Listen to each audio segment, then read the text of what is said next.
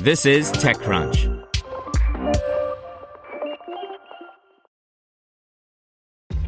This episode is brought to you by ShipStation.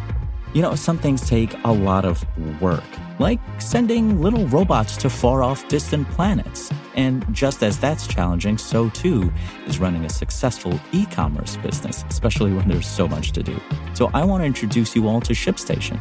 Now, I love using ShipStation because of its easy-to-use dashboard, which makes managing orders and printing labels a breeze and super smooth. Oh, and the customer service is just out of this world.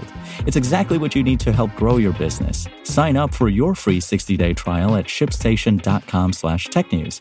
That's shipstation.com/technews. This is TechCrunch. EV startup Canoo sues major investor over sketchy share sales, by Rebecca Bellan. Electric vehicle startup Canoo has filed suit against one of its largest shareholders, demanding that the firm pay back more than $61 million in short swing profits. The short swing profit rule states that company insiders, like large shareholders, must return profits realized from buying and selling securities within a period of 6 months. Canoo alleges that the firm, DD Global Holdings, wrongfully benefited from its recent share sales, according to a complaint filed in federal court in Manhattan on Monday. Bloomberg was the first to report. Pak Tim Lee, the beneficial owner of DD Global, was one of the 3 original investors in Canoo in late 2017. He is also reportedly the son-in-law of Jia Chenglin, who, until 2012, was the 4th-ranking member of the Communist Party in China. When the startup merged with a SPAC in 2020, Lee owned more than 26% of Canoo's shares through DD and other affiliates. This significant ownership stake called in the oversight of the U.S. Committee on Foreign Investment, which set up a national security agreement that stated DD Global must own 10% or less of Canoo by February 28, 2022, or it would have to transfer all shares to a voting trust. In November 2021, DD Global transferred about 35 million Canoo shares to Canoo CEO Tony Aquila's LLC.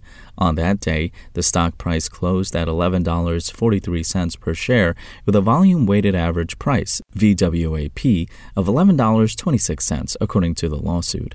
By this point, DD Global still owned 18.5% of Canoo, so in March 2022, it sold off 10.5 million additional shares to Bank J. Safra Saracen AG on behalf of an unidentified buyer.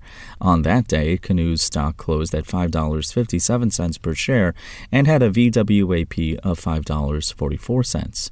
Canoo is now alleging that DD Global acquired the same number of shares, 10.5 million, at the same time that it sold them off through an equity swap transaction, according to the lawsuit.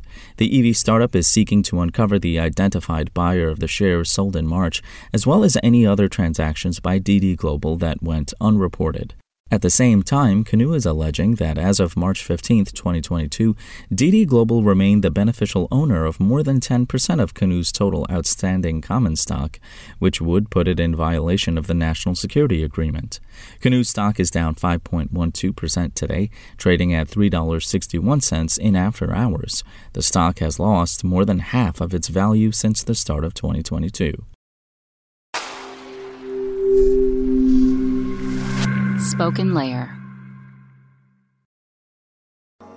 To hear everything you need to know about the week's top stories in tech from the people who wrote them, check out the TechCrunch podcast, hosted by me, TechCrunch managing editor Daryl Etherington.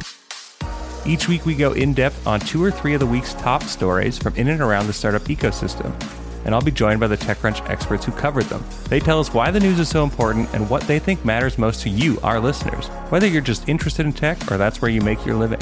New episodes drop every Saturday morning, so be sure to subscribe to the TechCrunch podcast wherever you listen to podcasts.